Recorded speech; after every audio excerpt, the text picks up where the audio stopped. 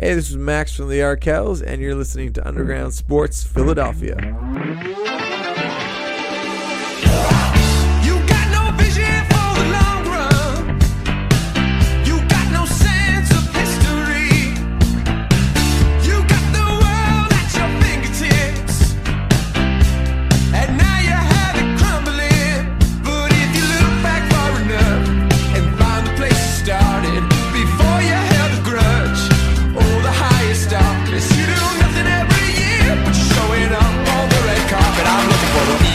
Champ. I'm looking for the people's champ. What's going on, everybody? Welcome into episode number 227 of Underground Sports Philadelphia.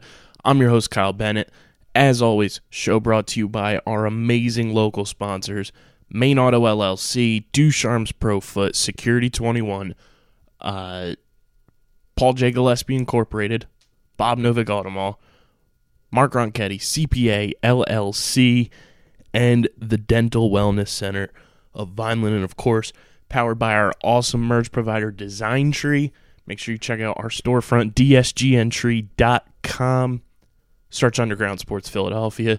Use the promo code SPRING20, which I'm pretty sure is still going on at the time of recording right now. And you save yourself 20% off at checkout. And our newest sponsor and member of the Underground Sports family, Tomahawk Shades.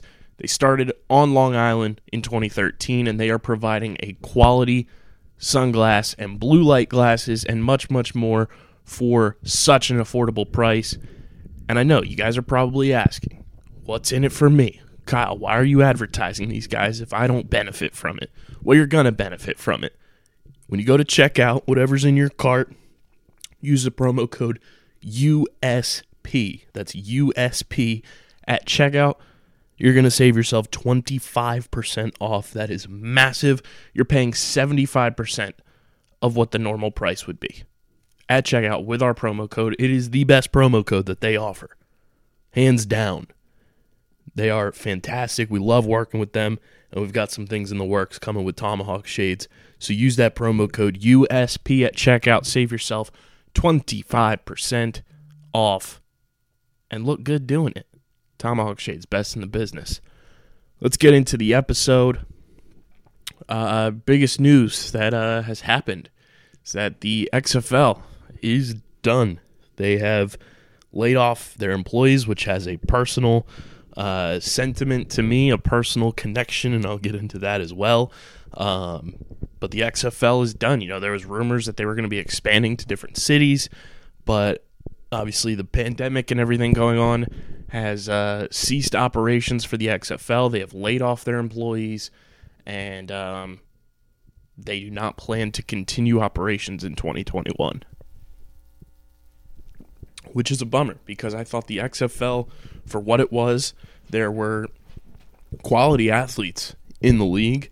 It was a quality product for spring football. I thought I thoroughly enjoyed watching the games I was able to watch.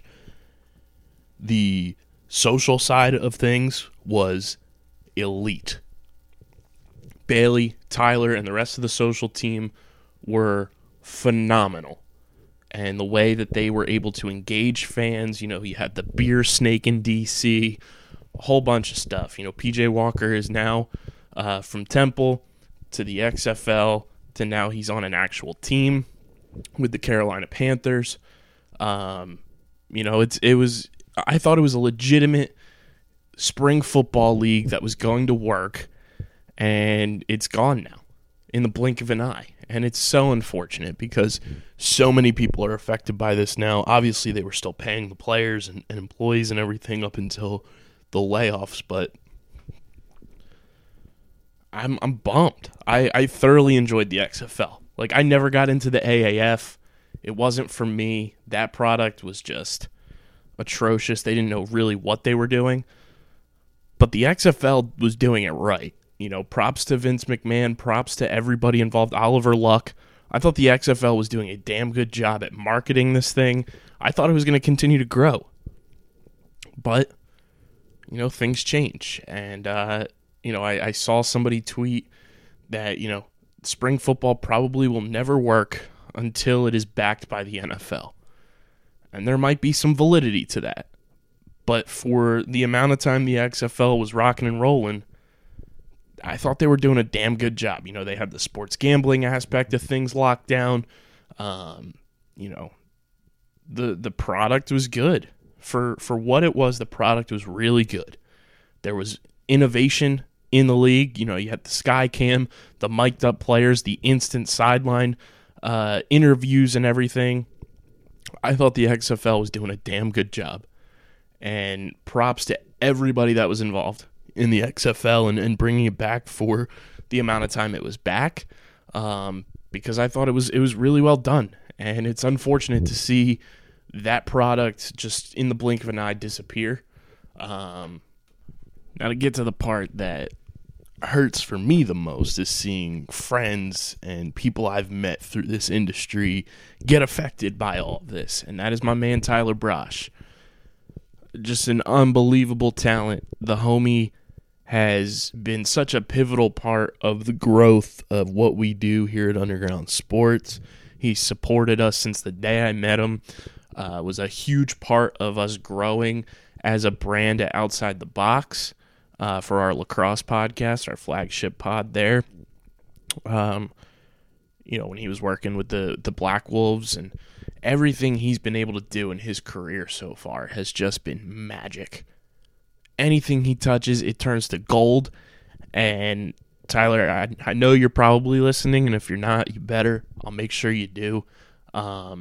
Your talents speak for themselves, homie. And you're going to land on your feet at some kick-ass opportunity that's coming next, because that's what you always do.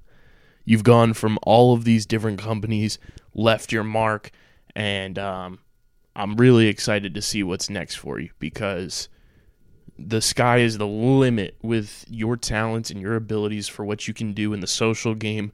I learned a ton from Tyler to be able to do what we do. Just following Tyler on Twitter is such a tool.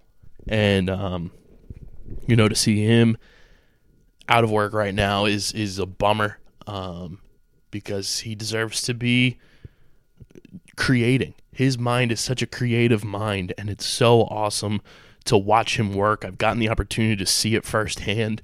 My goal in life is once we're popping big time and we are legit getting paid, every single person here getting paid a living salary, Tyler's going to be working for Underground Sports.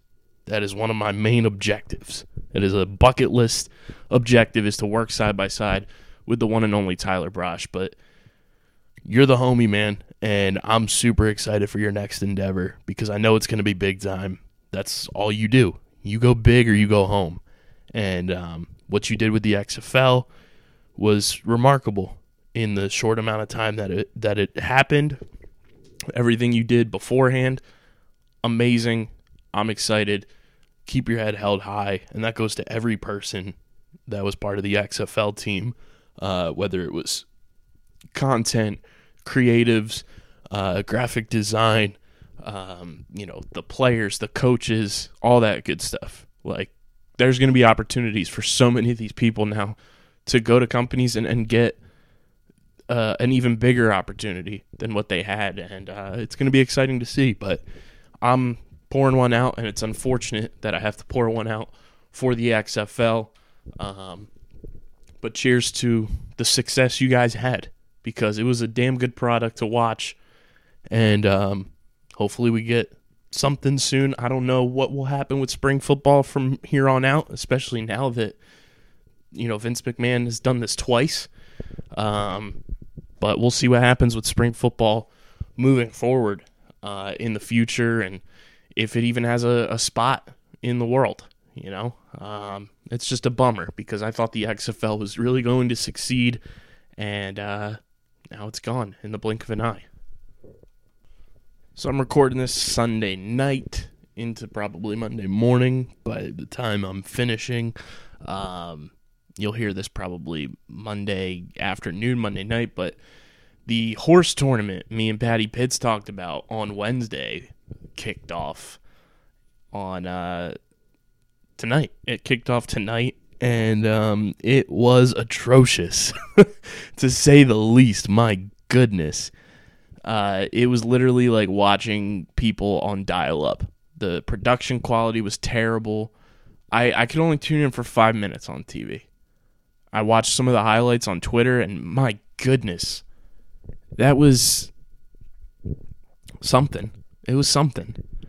It was not good. The fact that was on television, the way that it was produced and everything, I mean, come on. ESPN, do better. Like, it was just bad, man. It was so bad.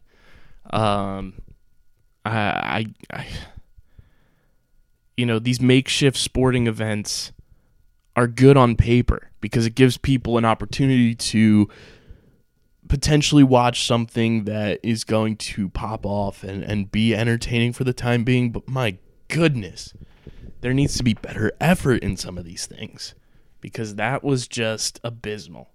There's no way in hell I'm going to be tuning in for any more of it. It was that bad. There's no ifs, ands, or buts about it. It was just not a good product.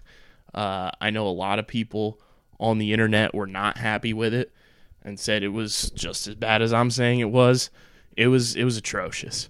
And the only other thing I'm looking forward to is this MLB The Show Players League that's going on that Rhys Hoskins is involved in, and the commissioner is a former Philly that probably anybody listening to this podcast has no idea he was a former Philly, and that's Trevor May. He was actually in the deal for Ben Revere, if you want to remember back then. But I'm kind of excited for that because you all know I'm a baseball junkie. I love anything that involves baseball.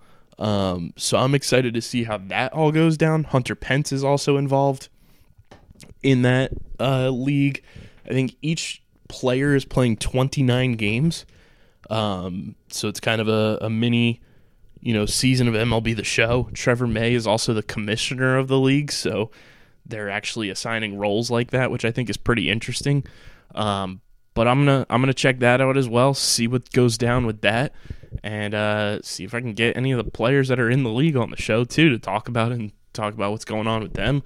Would love to talk to Trevor May because I'm a nerd Phillies fan who remembers when Trevor May was a top Phillies prospect. But these makeshift sports events are they're odd, man. They are weird. I don't know what can be done with it. Although next week we are getting the Michael Jordan documentary on ESPN, so that's miraculously amazing. Can't wait for that. We'll definitely be talking about that, even though Michael was not a Philly athlete. It's going to be something that is a global phenomenon in terms of just documentaries and stuff like that. So very interested to see how that all turns out. But the last bit of news we have is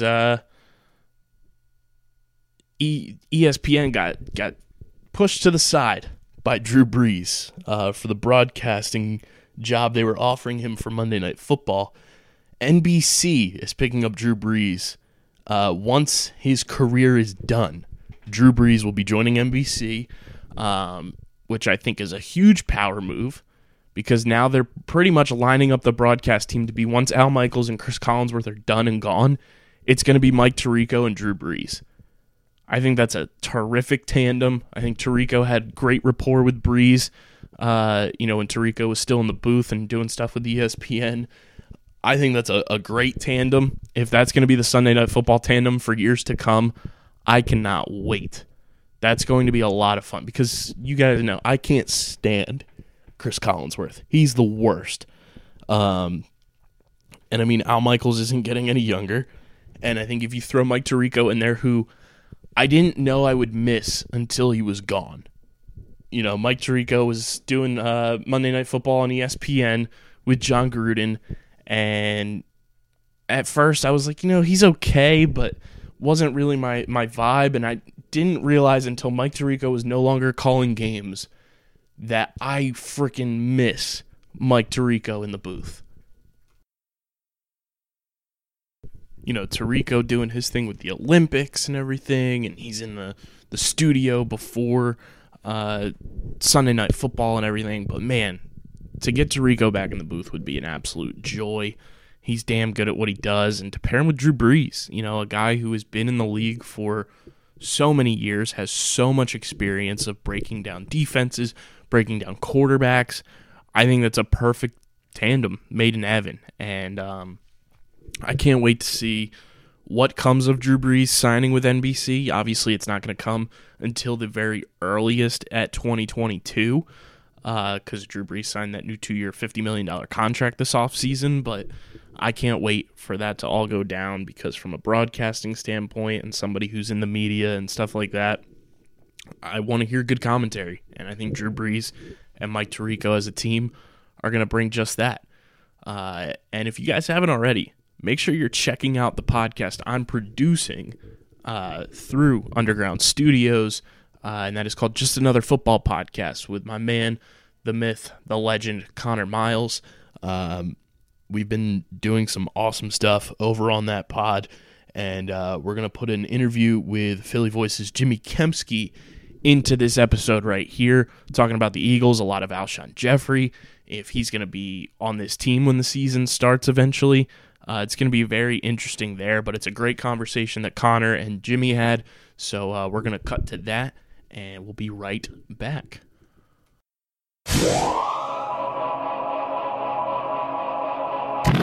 With me now is Philly's voice, Jimmy Kempski, writer for the Eagles. Jimmy, thanks for coming on the show, my man. You got it, Connor. So, I think a lot of us expected Alshon Jeffrey to be gone as soon as the offseason started. I know you as well were saying, like, yeah, right. You got to get rid of him at this point because you really were the one that alerted us to him being, I know Howard reported it, but I think a lot of us at this point were like, oh, it's Howard. Once you came out and said it, we all were like, whoa, Alshon's really doing this to Wentz because Jimmy said so. So, I mean, what's the thought process behind him still being on the team? Do you really expect him to enter 2020 as a Philadelphia Eagle? I mean, excuse me, the 2020 season as a Philadelphia Eagle? No. No. So, as you mentioned, some people thought that he would be gone by now, self-included on that one.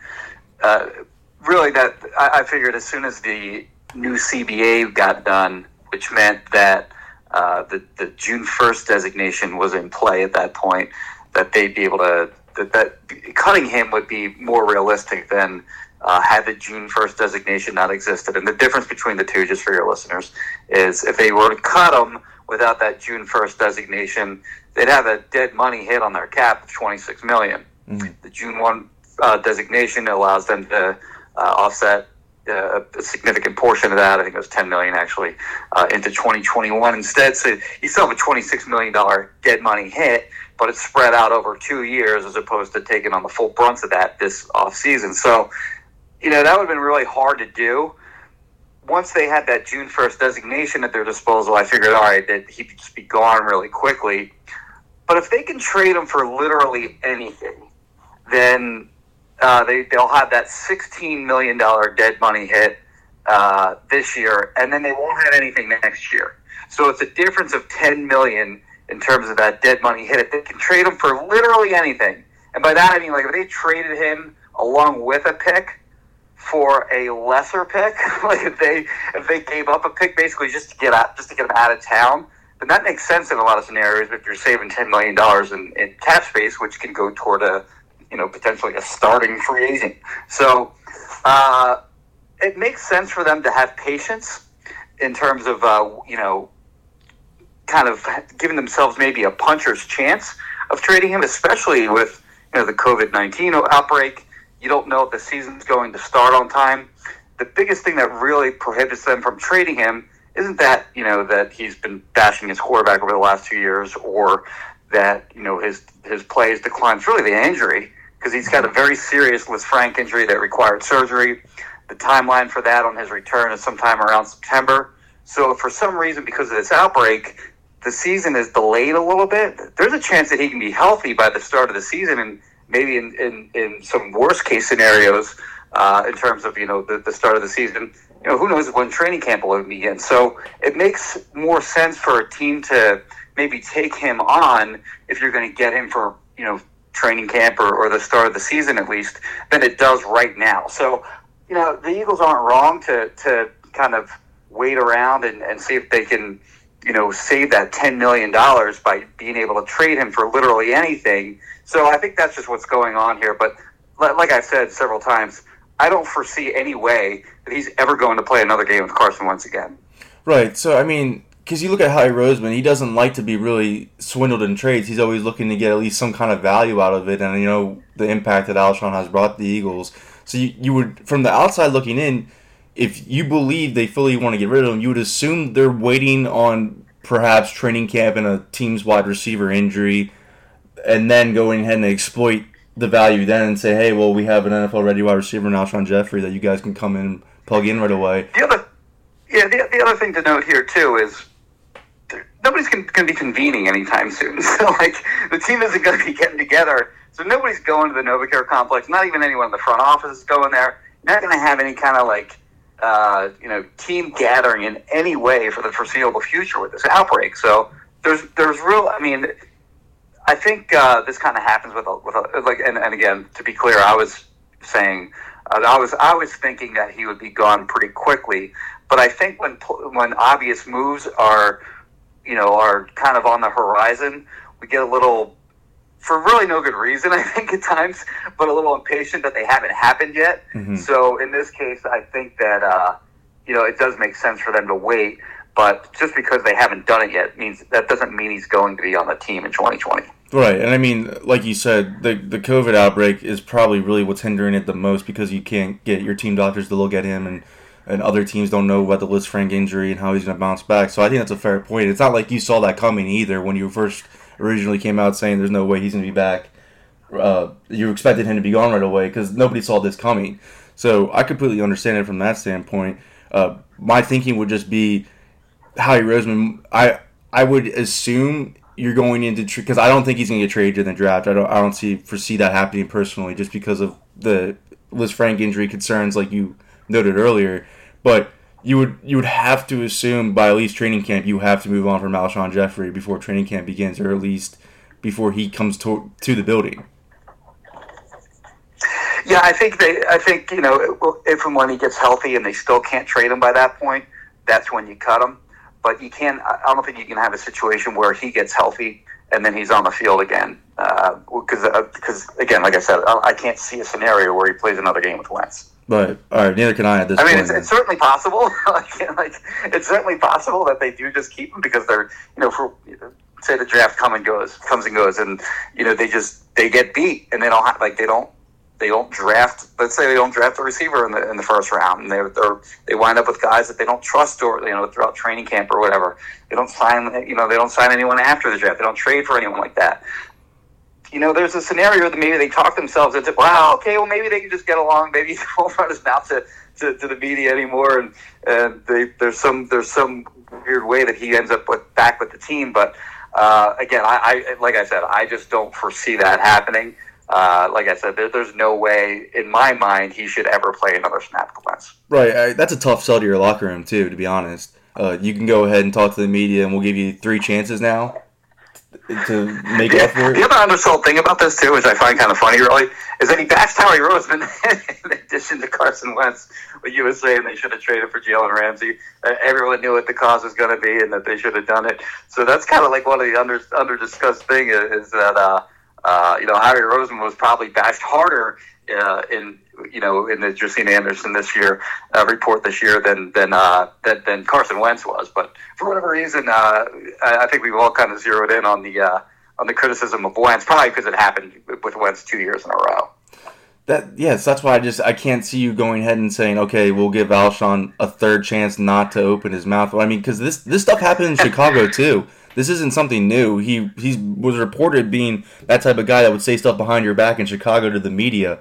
So, it's a tough sell for me, man, especially since the confrontation in the locker room already happened with the player, and I believe you reported it was Jason Kelce. You confronted him, correct?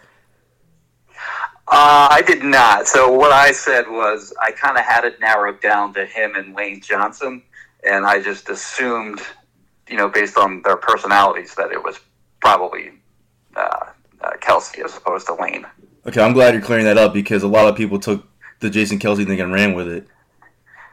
See, well, I think McLean also put an article out that, and I don't have the article in front of me. Obviously, I haven't read it in a while, but I think it kind of hinted towards Kelsey being that guy too. So I think it's just kind of become, it was Kelsey. Right, you could see Kelsey with his But from personality. my perspective, I kind of had narrowed it down to those two guys, and my based on their personality, I guessed that it was Kelsey. So, I have somewhat of a relationship with Brandon Brooks since he signed in Philadelphia. I've known him for a while.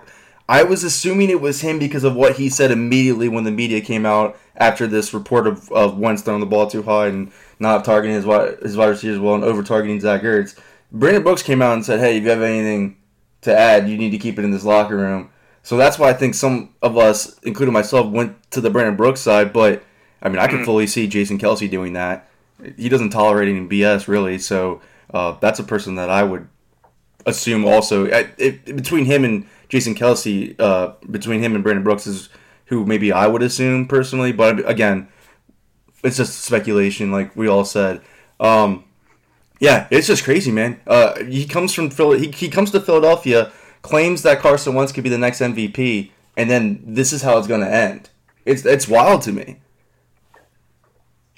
Yeah, it's a strange situation, and the other thing to note on that too is the timeline is kind of interesting because Jeff McLean, not to mention him again, but McLean came out with a report, just a couple days ago that said they kind of gave like an interesting timeline on Jeffrey, and the team tried to trade him last year, and the timeline that he gave was quote unquote about a month after they had redone his deal. So they redid his deal on September 7th, I think it was, off the top of my head. Mm-hmm. And about a month later puts you, in early October.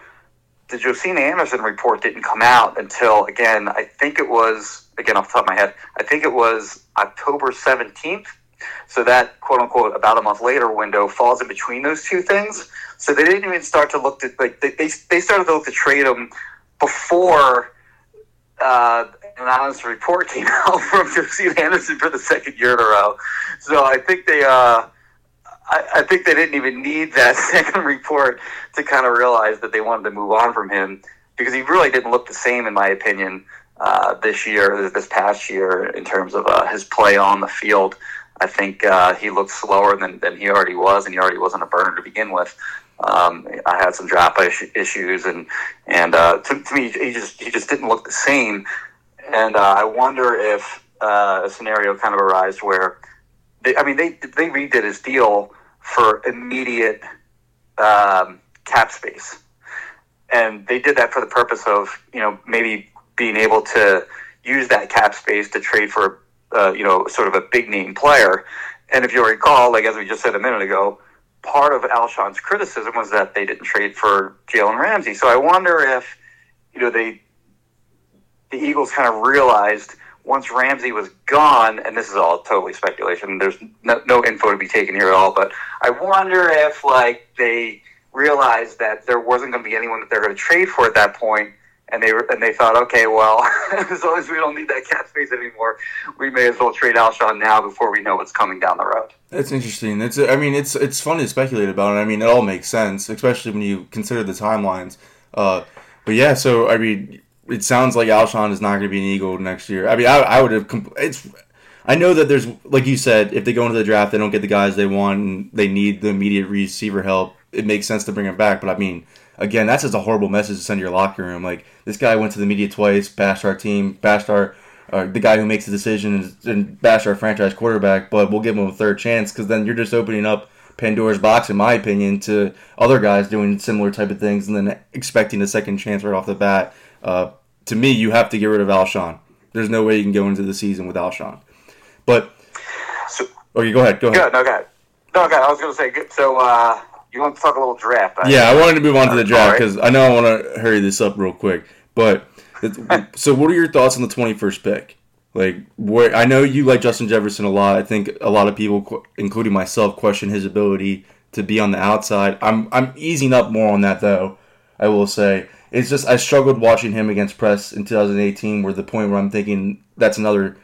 Because JJ, let's be honest, didn't face press in college, comes to the NFL, and completely gets annihilated by it. I guess I worry about that a little bit in the Justin Jefferson standpoint. But again, this is a high-volume type of playmaker that the Eagles actually need at the receiver position. So I completely understand drafting him. I completely understand the appeal of him. Give your thoughts real quick. Yeah, so just at that 21 first overall pick, obviously the top three guys, Lamb, Ruggs, Judy, I think they're all going to be long gone by then. Absolutely. The question then becomes, is Jefferson even there? Is he even going to make it to 21? So then the question becomes, you got to trade up for him too? So that's, something that the Eagles are going to have to explore, whether they can even depend on him, getting to them, because you have a bunch of teams sitting behind them that desperately need receiver help. You have the Vikings who just traded Stephon Diggs, the Patriots who are a candidate maybe to move up ahead of you. And I forget who else is back there, but I remember taking a look that there were Baltimore's another team that could certainly use another receiver. So it's tricky because you didn't address it in free agency, and what's left thereafter. So in my opinion, you really have to come away with in this first round, and not just the draft, but in this first round of the draft, I think you have to get a receiver. They've kind of really painted themselves into a corner there. They have to get a receiver in the first round. So, do you trade way up for one of those top three guys? I don't think you want to I don't think you want to package your second round pick to be able to do that. Do you just sit there at 21? If so, then Jefferson may be gone. And do you like guys like Brandon Ayuk or Denzel Mims or Jalen Reagor enough to take them at 21? Do you screw around and if you're at 21 and Jefferson's gone, do you trade back at that point and risk some of those other guys that I just mentioned going before your pick, wherever you trade back to, whether it be late 20s, early 30s, or into the second round or whatever? Do you screw around with that and see like more receivers go up the board before the next time you pick? So they're really in a difficult spot at that 21st position. Like there's a lot that can go wrong there, in my opinion. As far as Jefferson being the pick at 21, I really do like him. I know that production has kind of become sort of like a taboo thing because they drafted a lot of productive guys in recent drafts, namely like Donnell Pumphrey, Rizzo Douglas, Derek Barnett, and so on. And some of those guys have been, disappointments to some degree, or not to some degree. In some of those cases, in big degree. But so I guess that's kind of become sort of a taboo thing. But it's still positive, in my opinion, that Justin Jefferson has the crazy production that he did have this past year. As you mentioned, he's probably best suited to the slot. He did play both in the slot and the outside of LSU, certainly much better in the slot. And when you're running a two tight end set, you kind of wonder, is that really the best fit? Is that like really what we need more than anything else? And I do agree that they probably need outside receiver help more than they need sort of a slot guy. But when you have nothing at receiver, you're going to add a guy like that who's just a really good player. I think you do it, and I really like his skill set. He's an outstanding route runner, barely drops any passes, and I think he makes your team better. And not only better, but better immediately. He gives you a guy that can move the chains and really win. He's not a burner. He's not going to beat you over the top like a Deshaun Jackson will, but he can win at all three levels of the field, short, intermediate, and deep. So I do like him a lot as a player, and I think he would be a good pick there. Right, and I had Mike Kay on the show recently, and he discussed pretty much the same sentiments. I mean, you're looking at Alshon most likely being gone. Deshaun, this is probably his last season with the Eagles. You kind of did pigeonhole yourself that you need to get that immediate wide receiver impact. And, I mean, outside of round one, especially since you're not picking until 53, you're going to have to pick a wide receiver in round one. I think a lot of people are trying to say, well, they don't have to. This is a historic class. They can get guys in the mid-rounds. But, I mean, that philosophy is not really paying off. They need an immediate guy, impact wide receiver right away. And you could get that with Jefferson in year one when you have Deshaun at Z. So I completely understand why the allure of Jefferson. Me personally, though, I would look into trading back and maybe landing that Jalen Reagor or the Brandon Ayuk, especially with that core muscles injury, maybe later in the first round, and then recouping maybe another third-round pick.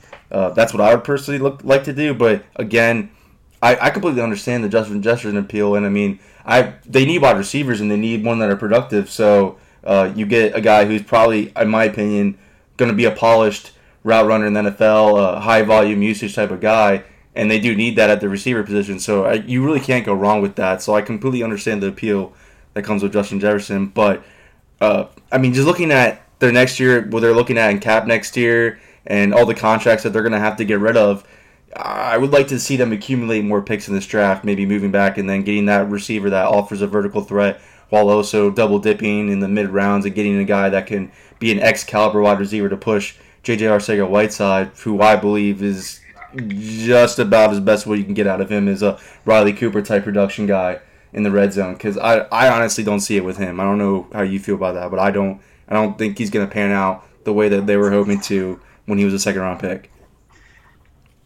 One thing I will touch on that you mentioned is their 2021 cap, which I've seen a lot of people mention that, and I don't remember exactly what the figure is, but they're a couple million. They're projected to be a couple million over the cap. Is that right? Do you know the exact? I think it's the rough numbers on that. I believe it's 9. Don't hold me to it, but I believe it's 9. And that's based on modest cap increase from this year to the next year. So I think that's a little bit overstated at times. When you look and on over the cap, whatever it is, whether it's 2 or 3 or 5 or 9 or whatever it is projected to be over the cap, they do have the most cap space allocated toward that season than any other team in the NFL. So when you see that, I can understand where there'd be some worry. You look back a couple of years, though, same situation. They were the next year out. I forget what year it was. I guess it would have been the year that last year. I think it was the last off season. But so going back 2 years when you were looking ahead to, if you were in 2017, you were looking ahead to 20. Now, what do I got here? I was never. If you're in 2018 and you're looking forward to 2019, you're looking at a cap space, their cap number was going to be 30 to 35 over the cap. It was the year that they were gonna the franchise, or they decide whether they're going to franchise Nick Foles or not, right? So right, yeah, right. That was it. Yep. And that was before they even did that. They were going to be they're projected to be 30 or 40,000 or 30 or 40 million over the cap. So they have a plan. They know what they're doing in terms of. There's never been really that financial concern with Howie Roseman as there is with other GMs around the league. And the one thing to note, too, is they don't have any free agents of note next offseason. There's nothing. It was going to be Malcolm Jenkins, but he's now gone. They have some guys that signed one-year deals this offseason. So, again, they'll be free agents next offseason. But in terms of, their real core, impact player, roster guys, they're all locked up for the foreseeable future. The only guy that's kind of coming up would be Zach Ertz, who's scheduled to become a free agent in 2022. Mm-hmm. So, but otherwise, they have their guys locked up for a long time. So it's not like they're going to be spending a lot of money to sort of keep players. And next year they'll have flexibility to redo deals in ways where they can lower the cap in 2021, where they didn't really have that flexibility this offseason. So while I don't think they'll be big spenders next offseason, they're going to be fine cap-wise in terms of who they'll be able to retain. Right. I mean, I trust Howie with the cap anyways. He knows what he's doing. But so they had $27 million right now freed up. I don't see them using any of that now. So you're going to assume... Right. They can also roll a lot of that over to this year as well. So I'm looking it up right now. Over the cap has them projected at negative $25 million next year with the slight increase, which I don't. It's that 215 is the number for the base salary cap next year. Yeah. 27 now, negative 25 next year. You're assuming probably 50% of that rolls over. It's not that bad. It's not that bad because when you look at Malik Jackson, he's probably gone after this year. Deshaun Jackson's probably gone after this year. Those are two big names that are probably going to help alleviate the cap even more. But my concern with that was they go ahead and get more picks in this draft to help alleviate some of those losses right out the gate, because you know how important defensive tackle depth is for that team. But yeah, you're right. I agree. Howie Roseman will handle it. They know what they're doing. But again, Jimmy, thanks for coming on, talking to about the Alshon stuff real quick, and hitting on who you got one in the draft. Your mock draft had them getting Brandon Ayuk. Is that something that you feel might end up happening? Because I think a lot of people focus on Jeffrey Jefferson and Denzel Mims of the world. I know that the core muscle injury just came out, but in your opinion, how you feel, who do the Eagles draft in the first round? Yeah, so that's mock draft 4.0, and I don't repeat any guys. So, once I get to, mock draft 4.0, and I'm not using any guys twice ever, those are, probably not really what I'm thinking they're going to do by that point. So, if I had to, Brandon Galton and I just recorded a podcast a couple days ago, and we actually did, our own mock draft of, we took turns taking who we thought would be the most likely players that they take with their first pick. So I had the first pick in that, and I picked Justin Jefferson. So he would be the top guy for me in terms of likelihood of who they take in this draft, whether that be just sitting at 21 or even if they have to make a little modest move up to get him. Jimmy Kempski of Philly Voice joining us now on another football podcast. Thank you so much, Jimmy. I hope to talk to you again soon. You got it, Con. Appreciate it.